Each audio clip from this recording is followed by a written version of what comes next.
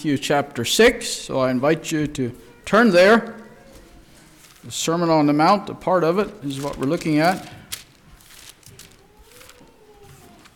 Matthew 6, and this evening I'm going to ask for a volunteer to read verses 16 through 18. Someone please stand and read that. Sam J., you look like you're willing to. And when you fast, do not look gloomy like the hypocrites, for they disfigure their faces, that their fasting may be seen by others. Truly I say to you, they have received their reward. But when you fast, raise your head and wash your face, that your fasting may not be seen by others, but by your Father who is in secret. And your Father who sees in secret will reward you. Thank you. As you see, our topic is, or the subject of this text is fasting. I plan to expand that a bit beyond just fasting. I wasn't sure what the best order would be in which to give my presentation this evening, but I think I'll start with hindrances to prayer. We talked about this a little last evening, some areas of it. The reason I'm bringing this in is, well, because I think it's important to think about it, but it seems to me it ties in with the subject of fasting. We fast to overcome some of those hindrances, don't we?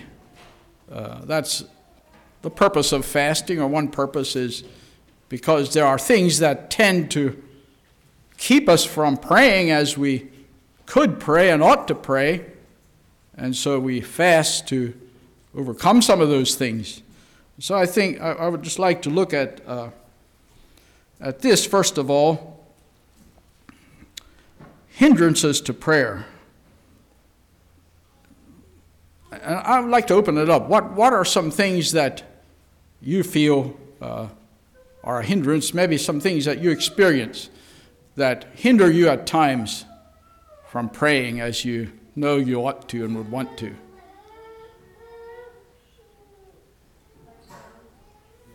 My phone. Your tongue? My phone. Telephone. Your phone? Okay. Yeah, we'll probably talk about that yet. What else?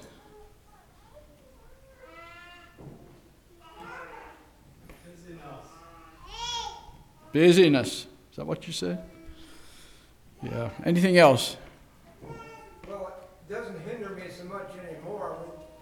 Years ago, I was eating too much. Okay. That's where fasting comes in, right? Thanks, Tim. Eating too much hinder you, Floyd? We'll get to that, Dave, possibly. Okay, well, I have a few things here, and hopefully we can discuss this as we go. Now, the first one I have is unconfessed sin. I'm putting this sort of in a category by itself. The other things that I have listed are more in the line of lack of personal discipline, things that aren't sin in themselves, but that can and will hinder us from prayer. But I thought I should bring this in first. I think we know well enough that when there's sin in our life, that does hinder us from praying. I can recall times in my life when there was something that I knew I should confess to someone. Maybe it might have been something I said or something I did to a person. And, well, for a while I could sort of keep it in the background, but then God would begin to speak to me about it and tell me that I really should go to that person and confess. And, well, you know how we are. It's not easy to go to someone and confess, is it? And so we try to soothe our conscience and say, well, I confess to God.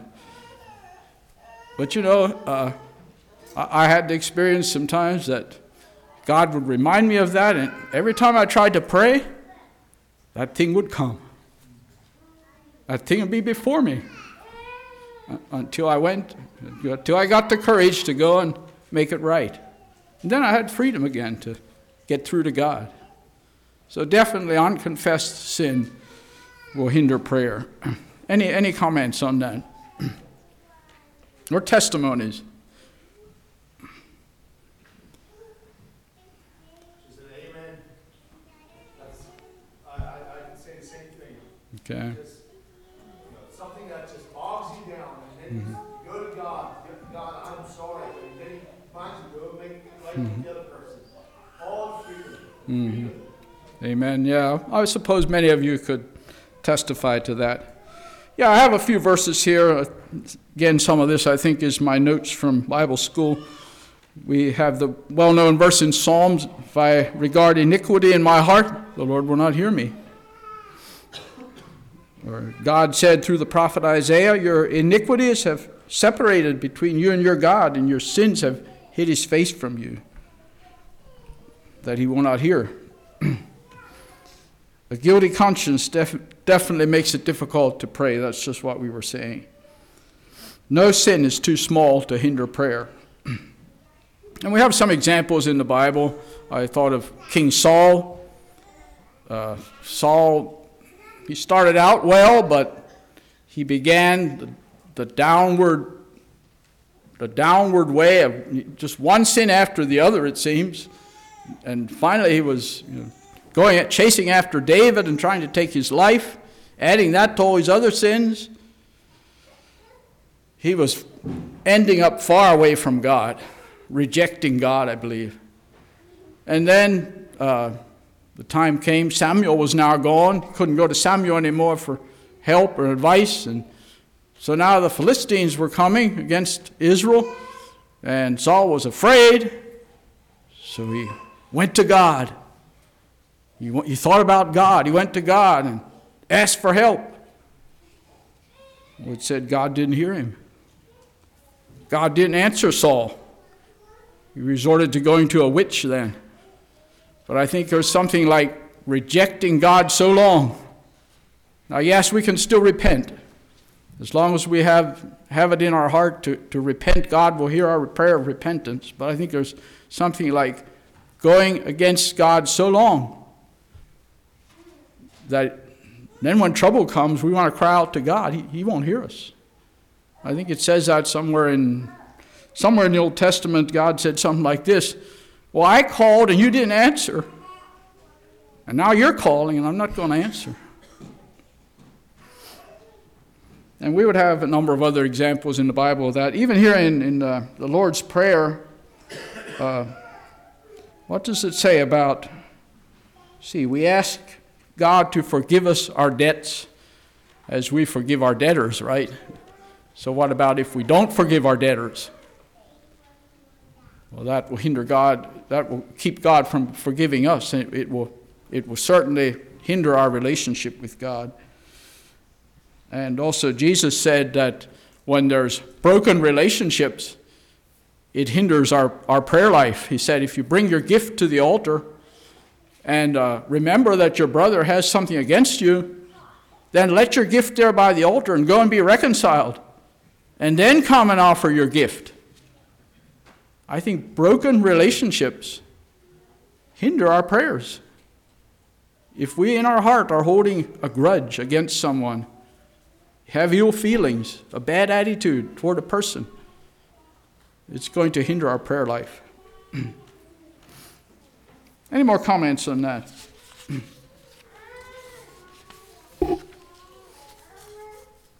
Okay, I have some here now.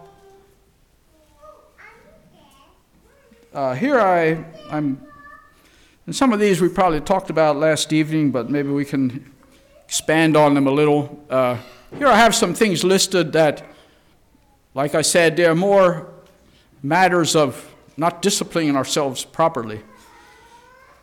I have about 5 here, and I'm not sure, but as I recall, I think in my class at CBS, I asked the students before the class to give me some some of their thoughts, some of their things that they find as a hindrance to prayer. And as I recall, these are some things that I was given. Being too busy. How do we handle that? Or what is your experience? If I'm busy, I do the worst thing, that's cut out prayer life. Why are we that way? To cut out the most important thing in our lives, right? Our relationship with God. Why are we that way that we tend to cut that out?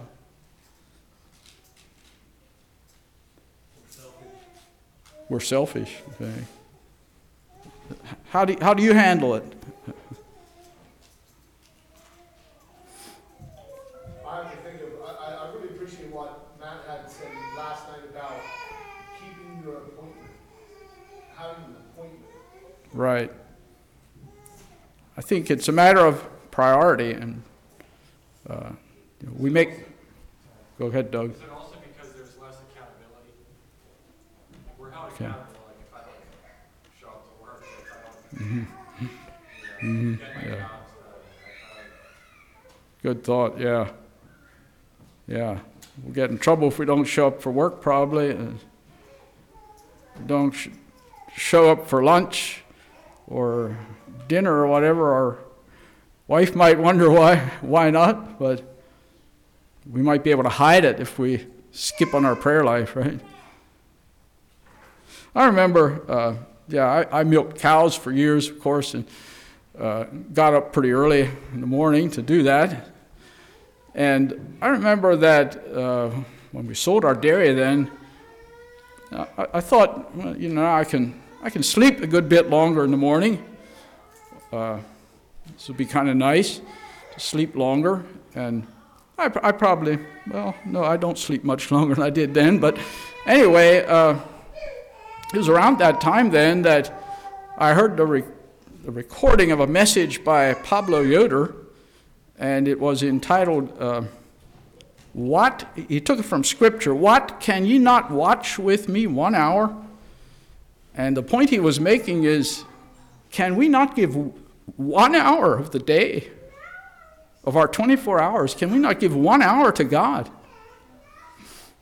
Well, I must say I don't spend an hour in the morning usually, but it convicted me that I can still get up early enough to have some time with God.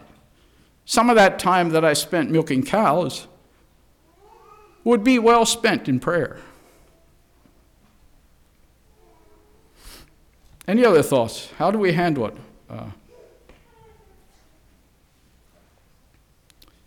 Well, I think it's a matter of, we just need to set a time and a place. Just like we have time, a meal time, we know it's important to eat, so we have physical strength, so we have a set time. I think we should have a set time to meet God. And it's not limited to that by no means. But I really think we need, in our busy schedule, we need to have a set time. This is when we spend time with the Lord. Anything else on that? We generally have time to do what we think is important. That's true, right? Mm-hmm. Yeah, it's a matter of what's really important to us.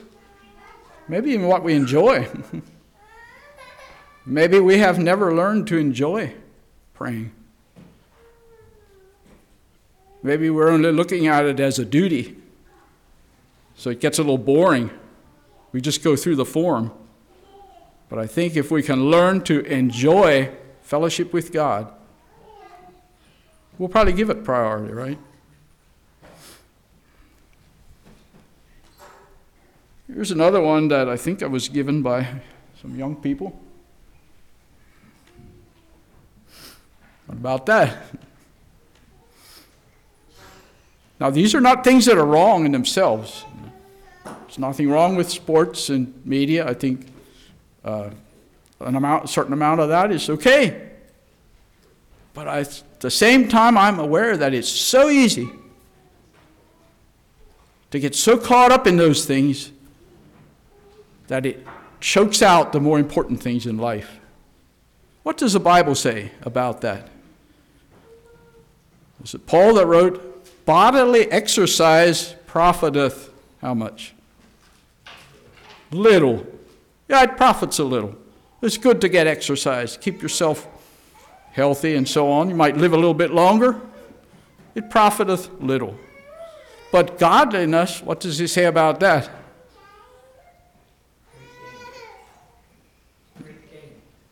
Godliness is profitable unto all things, he says, having promise of the life that now is and of that which is to come. So while bodily exercise will do us some good for now, we're going to get old and wear out anyhow. But godliness is good for now and it's good forever. So why not give that priority? Why then do we let things that have such little value steal our time that we ought to be spending in things that have eternal value? I think the rendering there, bodily exercise, profit of little time is what it's saying. Little time. Okay. For a little time it would be saying. Okay. Anything else on that? And I'm not saying sports are wrong. Don't get me wrong. But I'm just encouraging that we don't get so caught up in those things that we don't have time for the Lord.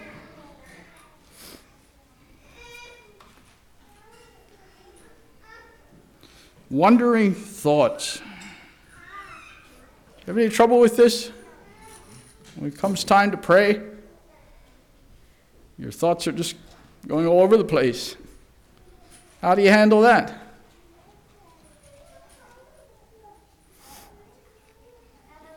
I think there's a lot about preparation. Your thoughts will go where they were just before you start.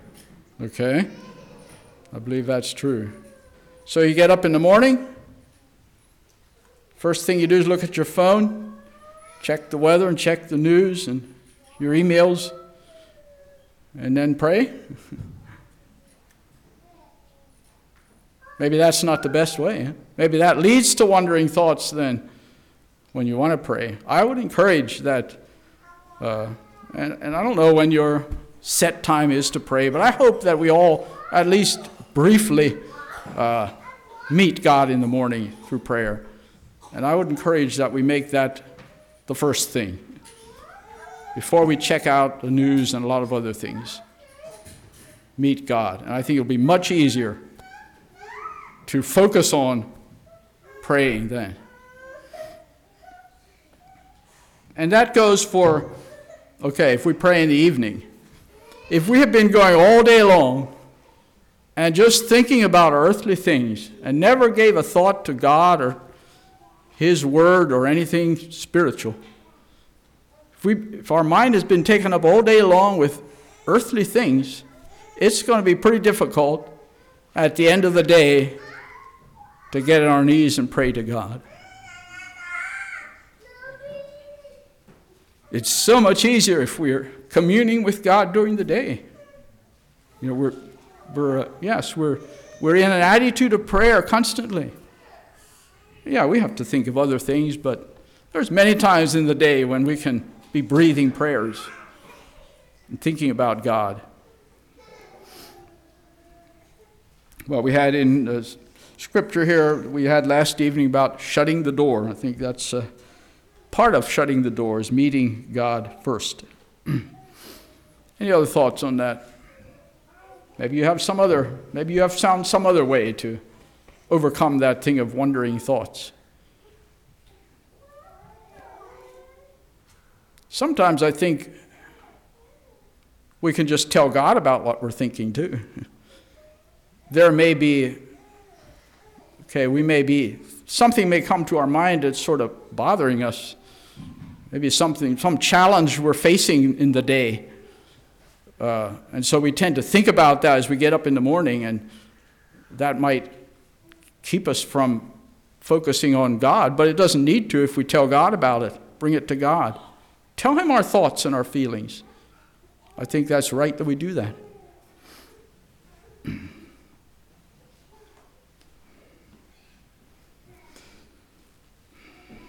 not feeling a need of God. Well, I'm not sure what to say about this one, except that we need to repent of it if we don't feel a need of God. In fact, God, if we don't feel a need of God, God might be so kind to us as allow something in our life to make us feel our need of Him. You know, God chastens us sometimes. Well, He always, whenever He chastens us, we know it's for our good. It's because He loves us and wants the best for us. So sometimes God has to get our attention by allowing hardships in our life. In fact, we would probably acknowledge that if everything would always be easy in life, we would tend to feel very self-sufficient and wouldn't feel need of God. It's those hard times, and hopefully we feel a need of God always, but especially in the hard times, it reminds us. There's something about that drives us to our knees and reminds us of how much we need God.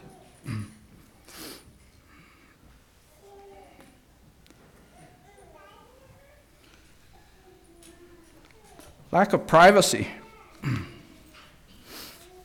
How do you handle this?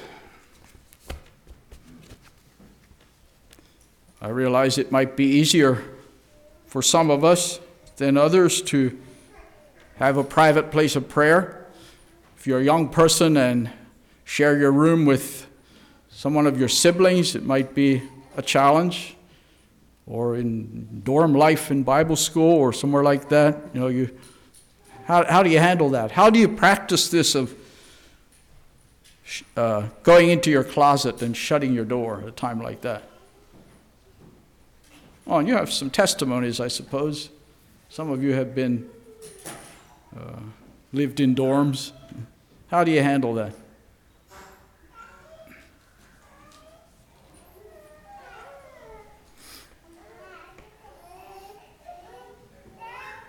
Can we shut our door when we're not alone?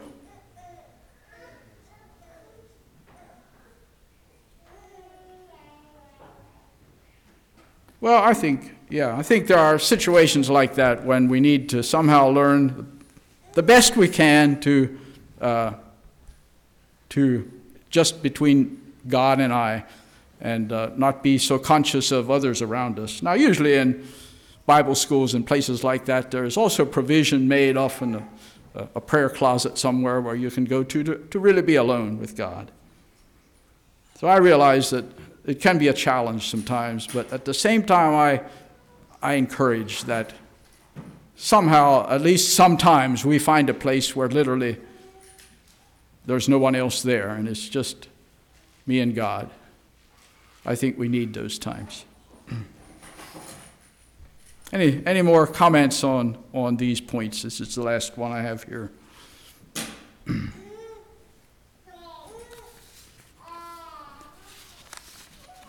Okay, I think we'll move on then to fasting and prayer, which is really our topic for the evening. And I'll say this right up front, that I don't feel all that qualified to talk on this subject. I'm skipping meals sometimes for the sake of praying and seeking God, but I'll confess I have little experience in extended fasts over a period of time. And so I'm just being honest. I'm saying that's how it is. That's who I am. And I can probably I'm sure I can learn to do better in that.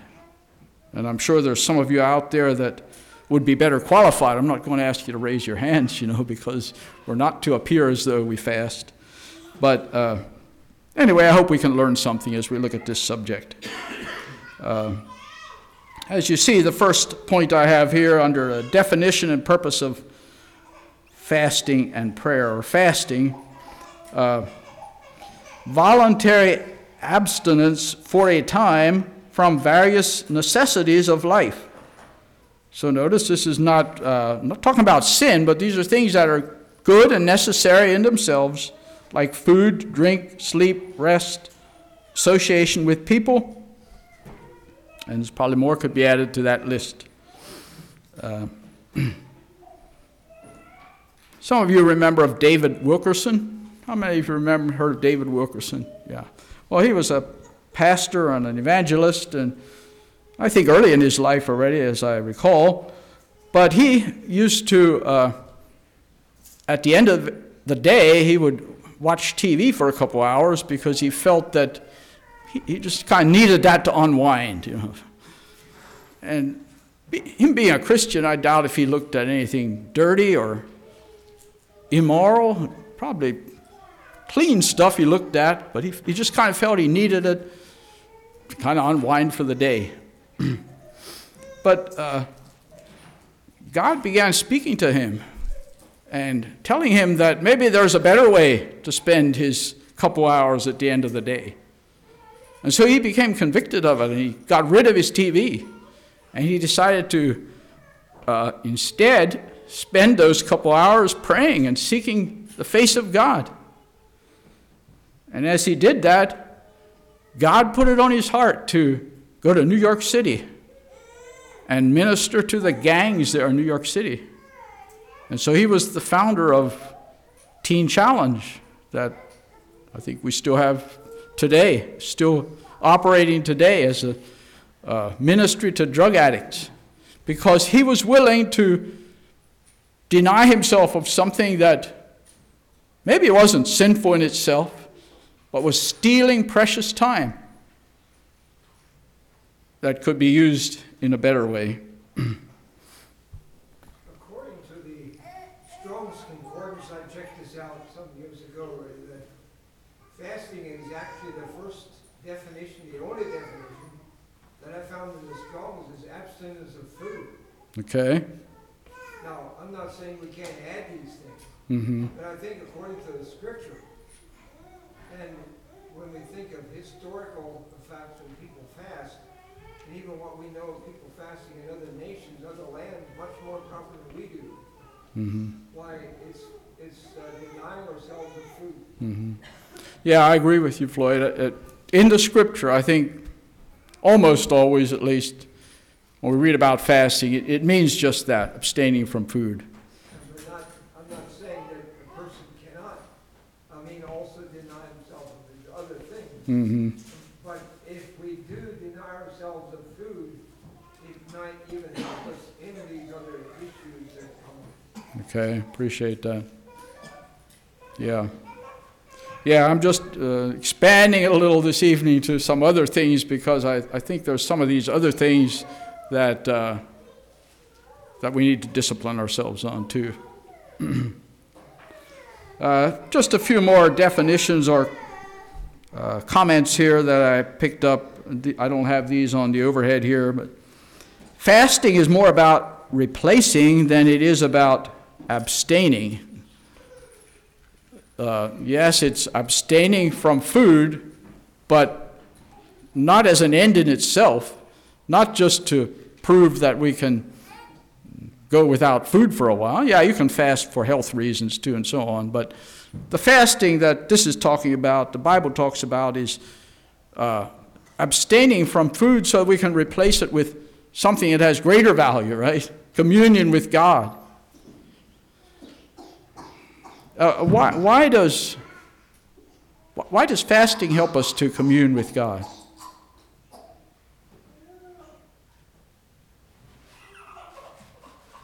Our senses are sharpened. Okay. I think that's probably true. Every time my belly growls, What was that, Dave? every time my belly growls, I think, that's what I'm thinking about why I'm not eating it. It brings me back to why I'm fasting. Yeah, I think it takes a certain amount of energy to digest our food, and so if we have a full stomach, our body is working at digesting that food, and some of that blood maybe or energy that goes into digesting our food, if our stomach is not full, maybe that can be going to our mind, to our brain. I've actually heard it explained that way. And so I would suggest if you have a problem falling asleep at church or a problem concentrating, you might want to just try coming to church with an empty stomach, or at least not eating a great big breakfast before you come. Just try coming with an empty stomach. It might help you to be able to concentrate better and stay awake. You know, there's some actual physical things about this, I think, that help to make it work. Anything more about that? Also, the spiritual benefits. I think the spiritual realm recognizes fasting. And we have that story in Daniel where Daniel's fasting and praying, and then on the 21st day, then the angel appears to him. Gabriel appears to him. He said, I was being held up by a couple different spiritual forces, but your fasting made me do it a common. Right. And so the spiritual realm recognizes fasting as well, alongside of the physical benefits. I appreciate that, yeah. We have the same thing with Cornelius, I think. See, what does it say about Cornelius? That he was a Gentile and he fasted and gave alms. I think Tim read that the other evening. And then, then God came, or I can't get it all together, but yeah, was that God that said that, or did Peter say it, or I don't recall exactly how it was, but The story kind of repeats itself. I think it might be okay, both ways. yeah. Yeah. It just says so much anyhow, your prayer is heard, your alms are come up before God, or something like that. So yeah, I appreciate that point. I think there's something about being willing to abstain from food, and maybe some other things too, that it kind of tells God we mean business, right? We're serious about this.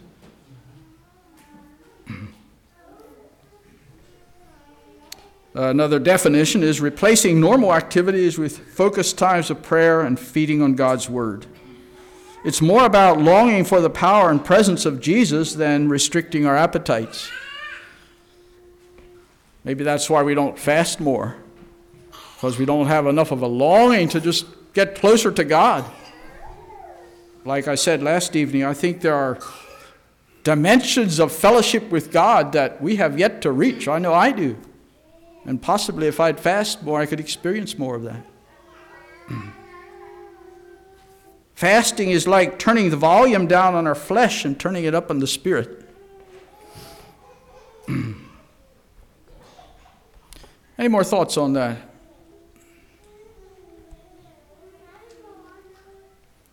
Eating takes a lot of time. It takes time to prepare food. Mm-hmm. It takes time to eat, especially if you get a little older like me. You suffer my teeth. And then putting the dishes away. You think of all that time. So you're saying maybe we should cut out a little of that time every day and pray instead? I'm not saying every day. But at times, right? At times we can, yeah. Yeah, it's true. We spend a lot of time, a lot of effort, a lot of money in feeding our body, right? And we could probably do with less. Sure we could. There's lots of people in the world that go to bed hungry. I appreciate you bringing other things in too. One thing that comes to my mind is I love to listen to Christian music when I'm driving, but some days it is just good to fast from that and pray while I'm driving. Yeah, I find that a wonderful time to talk to God when I'm alone out on the road driving.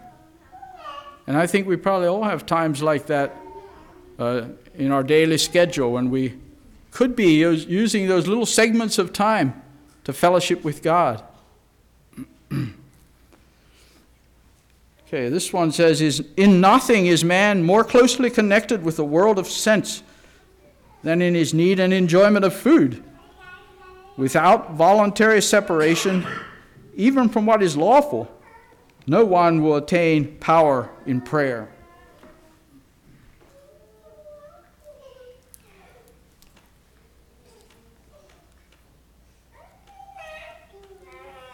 Fasting is described as to loosen to some degree the ties which bind us to the world of material things in order that we may concentrate on the unseen and eternal.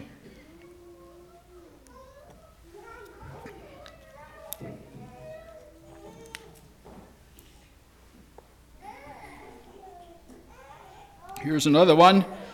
Faith needs a life of prayer in which to grow and keep strong.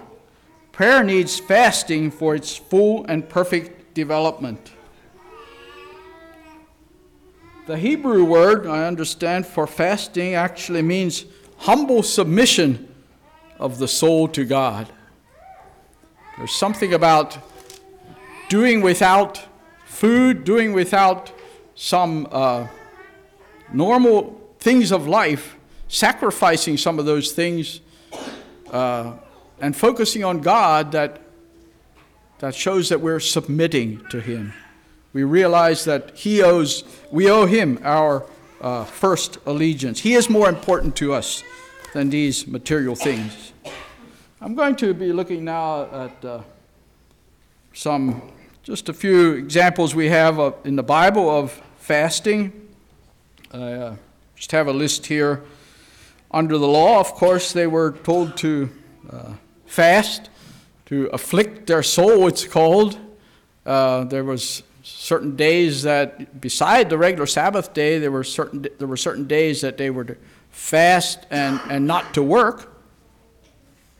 I have the example in Judges of a time of crisis for Israel. There was a time when they were having like a civil war. The tribe of Benjamin, I think, was almost wiped out. And so they fasted and they cried out to God. Of course, we have the example in Esther, book of Esther. Now, most times, fasting is connected with prayer, I think, or often. Now, the book of Esther, it doesn't mention prayer. Esther asks that they fast, but I would assume that they also prayed. So there are certain times that prayer isn't mentioned, but I think prayer often went along with fasting. In Jonah, when Jonah preached to the Ninevites, people of Nineveh, he called them to repentance, and the king called the people together, and they fasted and prayed and repented. Book of Joel tells us about a time of disaster for Israel, and they fasted and prayed. After the captivity in Zechariah, I just looked at that verse today. It actually mentions 4 fasts that they were to have throughout the year. It mentions the months. I forget which month it was, but 4 fasts they were to have. And then we have the scriptures in Matthew. There was that one incident especially that's interesting, when this man brought his son to Jesus. No, he brought him to the disciples first, right? Remember that story? What was the problem with this son? Yeah, he got seizures. He had a demon, actually, it tells us. And this demon would throw him into the water and into the fire, and it must have been awful. And so the man brought him to the disciples, and they couldn't do anything about it. Anyway, he came to Jesus then. He said, I brought my son to the disciples to cast out this demon. They couldn't. Well, Jesus went on to cast him out. And then what happened? Yeah, the disciples came to Jesus and said, well, why couldn't we cast him out? What did he say? He said, first thing he said was because of your unbelief. Now this is interesting. He said because of your unbelief. He lamented their lack of faith. Then he said, this kind doesn't go out but by prayer and fasting. And this tells me that prayer and fasting strengthens our faith, right? They were weak in faith. They weren't praying and fasting enough. This was a very unusual situation. This demon was doing awful things with this son. And Jesus said, because of your unbelief, you weren't able to cast him out. You need to pray and fast. Then you'll have the faith to do these things.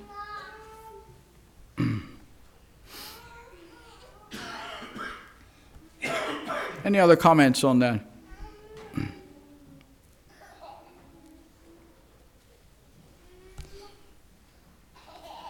Some important times to fast.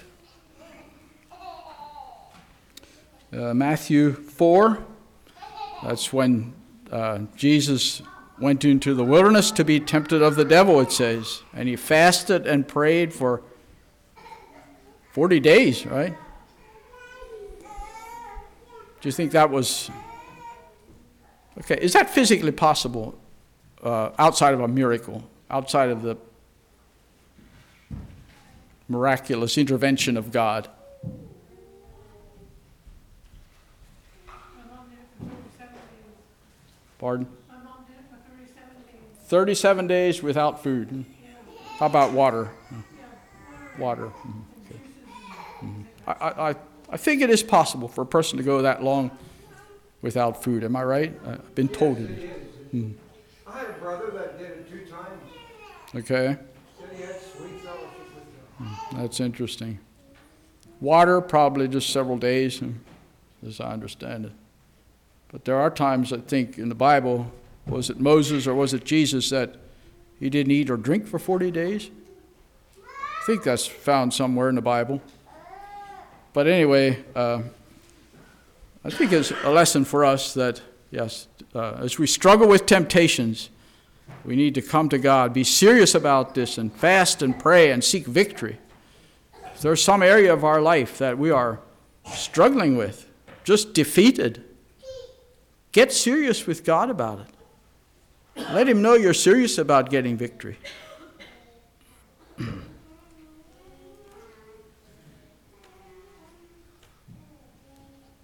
See, where am I at here? I'm getting ahead of myself. Okay.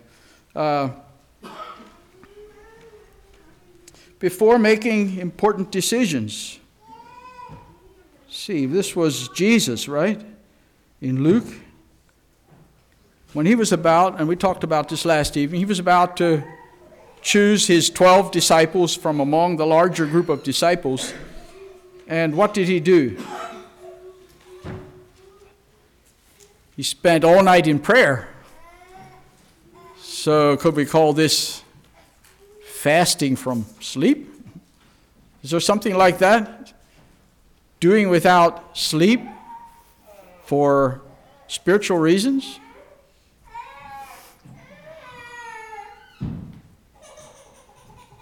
I think we know we function best when we get the sleep we need, right? Usually. But I believe there are times that we could sacrifice some sleep to pray. I think God will honor that at times if we are willing to lose some sleep over some things of God. Maybe there is someone in our family that's lost, and we have a burden on our heart. Maybe we should do as Jesus did. Spend part of the night in prayer or all night. Really get serious about it.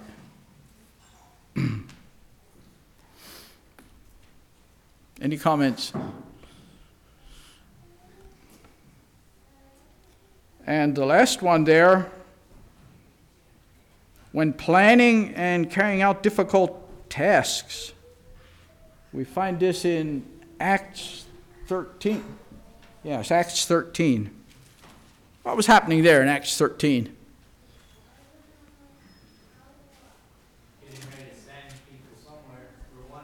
Yeah, it was the church at Antioch. And it says as they fasted and prayed, the Lord said, separate me, or the Spirit said, separate me, Barnabas and Saul. In other words, I think this church was getting a vision of sending people out to spread the gospel. Because they were fasting and praying, God laid this burden on their heart, this vision. We need to spread the gospel. And so they chose Barnabas and Saul to do this. And then they fasted and prayed some more and sent them out. Yeah, we've been talking about outreach and church plant, and we've been encouraged to fast and pray about it, and I appreciate that. And maybe we just need to do that some more. Maybe we need to be a little more like the church at Antioch and just pray and fast, and maybe God will lay that burden on our heart. We've got to do this. That's what it takes. It takes inspiration, the inspiration of the Spirit of God. He wants us to do this. Fasting and praying.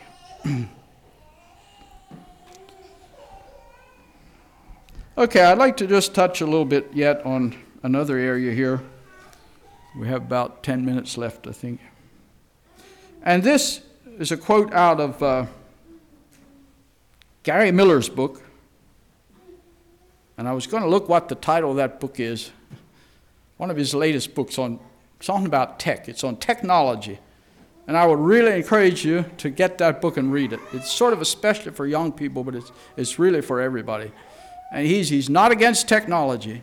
He recognizes the value of technology, and I do too.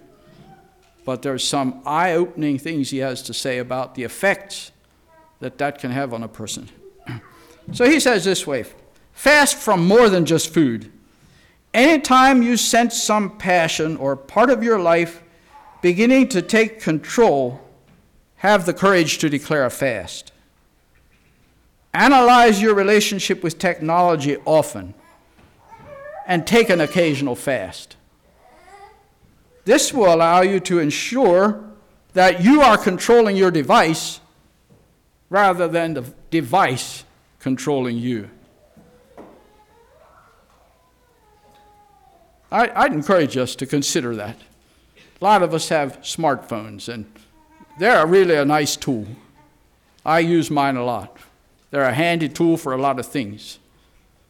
But I think we know they're more than just that. Are you in control of that device? Or is it controlling you? Now, if you need your phone in church to look at your schedule after church, or for some other good purpose, that's okay. I have nothing against you having your phone with you in church. But if it presents a temptation to you to look at something that's not necessary during church, you'd probably be better off letting it in the vehicle or letting it at home.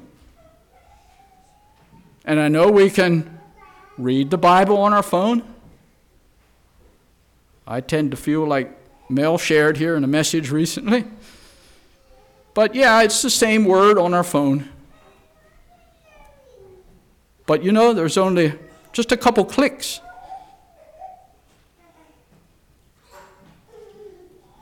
And there'll be entirely something else in front of your eyes. And so if that is creating a temptation for you, let it outside. Fast from it, if you want to call it that. I think there's so much danger in that. It grieves my heart, I'll just be frank, when I see a person sitting in church and can't stay off their phone. It grieves my heart. There's more important things about worship than that. I think that's part of self-discipline. If we really want a relationship with God that's satisfying, we're going to have to discipline ourselves in some of that technology stuff.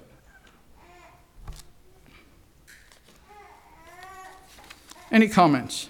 I have one more slide here I'd like to just look at briefly as we have time. Tips for a meaningful prayer life. Just some suggestions how we might be able to make our prayer life more meaningful. First one I have is, choose a specific place. We talked about this. I think it's important. Prayer is a part of our schedule. And so we have a place to go to regularly to pray. And the next one, of course, is similar to that. Have a regular time. And it's probably not the same for all of us. Whatever works best for you. But take time. Make it a part of your schedule. Just like you make it a part of your schedule to eat and do whatever else you consider important. Make it a part of your schedule to pray. Here's another one. Pray audibly. Some of you probably do this. I find that a blessing sometimes. Pray out loud. I'm not sure what it is about it. But it's a blessing to pray out loud.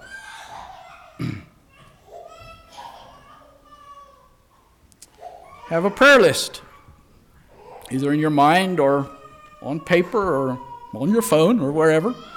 But hopefully your prayer life goes beyond just praying about your own needs and asking things of God. Hopefully there are people, situations that you're praying for regularly. That helps to make our prayer life meaningful. Have a prayer list. Make use of unused corners of your schedule. We talked about this. We probably all have little segments of time here and there throughout the day that we could just be praying. Just a short prayer to God, maybe. Daniel, had three times a day he prayed. Change pace. I think Floyd mentioned this the other evening. Well-rounded prayers. Yeah, praise God sometimes. Thank God. Ask things of God. Even quote Scripture. I find that a blessing. Is that okay to quote Scripture to God? I think it is. God, this is what you said. Your word says this. Now, God doesn't need to be reminded, but there's something about quoting Scripture in prayer that's meaningful. Or sing. Keep a prayer journal. I've done that already. It can be a blessing. Write your prayer down every morning. What's on your heart? Just jot a few things down. It's interesting to go back later and look at it. Pray with someone else. Of course, this is getting beyond the closet prayer now, but yeah, this is a wide open area, Pray with others. Pray and gather together collectively and pray, or pray with other individuals. If there's a burden on your heart, find someone to pray with you. Or if you sense that someone else has a burden, suggest that you have prayer with them. I would suggest praying with them rather than just telling them you'll pray for them. Right, I appreciate that, yeah. And it's good. We can tell people we'll pray for them, but yeah, sometimes we need to pray with them. And by the way, sometimes it is good, though, to tell people we are praying for them. And I'm thinking of, people that we don't see face to face, missionaries, others that are out somewhere serving. We don't see them face to face. And they can sort of assume that we're praying for them. They can assume that the church back home is supporting them in prayer, but they probably like to hear it too. To have that, to hear that, to have somebody tell you that or send you that message is certainly meaningful. Okay, the last one is pray sentence prayers. In other words, you don't always have, your prayer time doesn't have to always be a long period of time. Find those little segments in the day when you can pray sentence prayers. Okay, any comments before we close? All right, God bless you.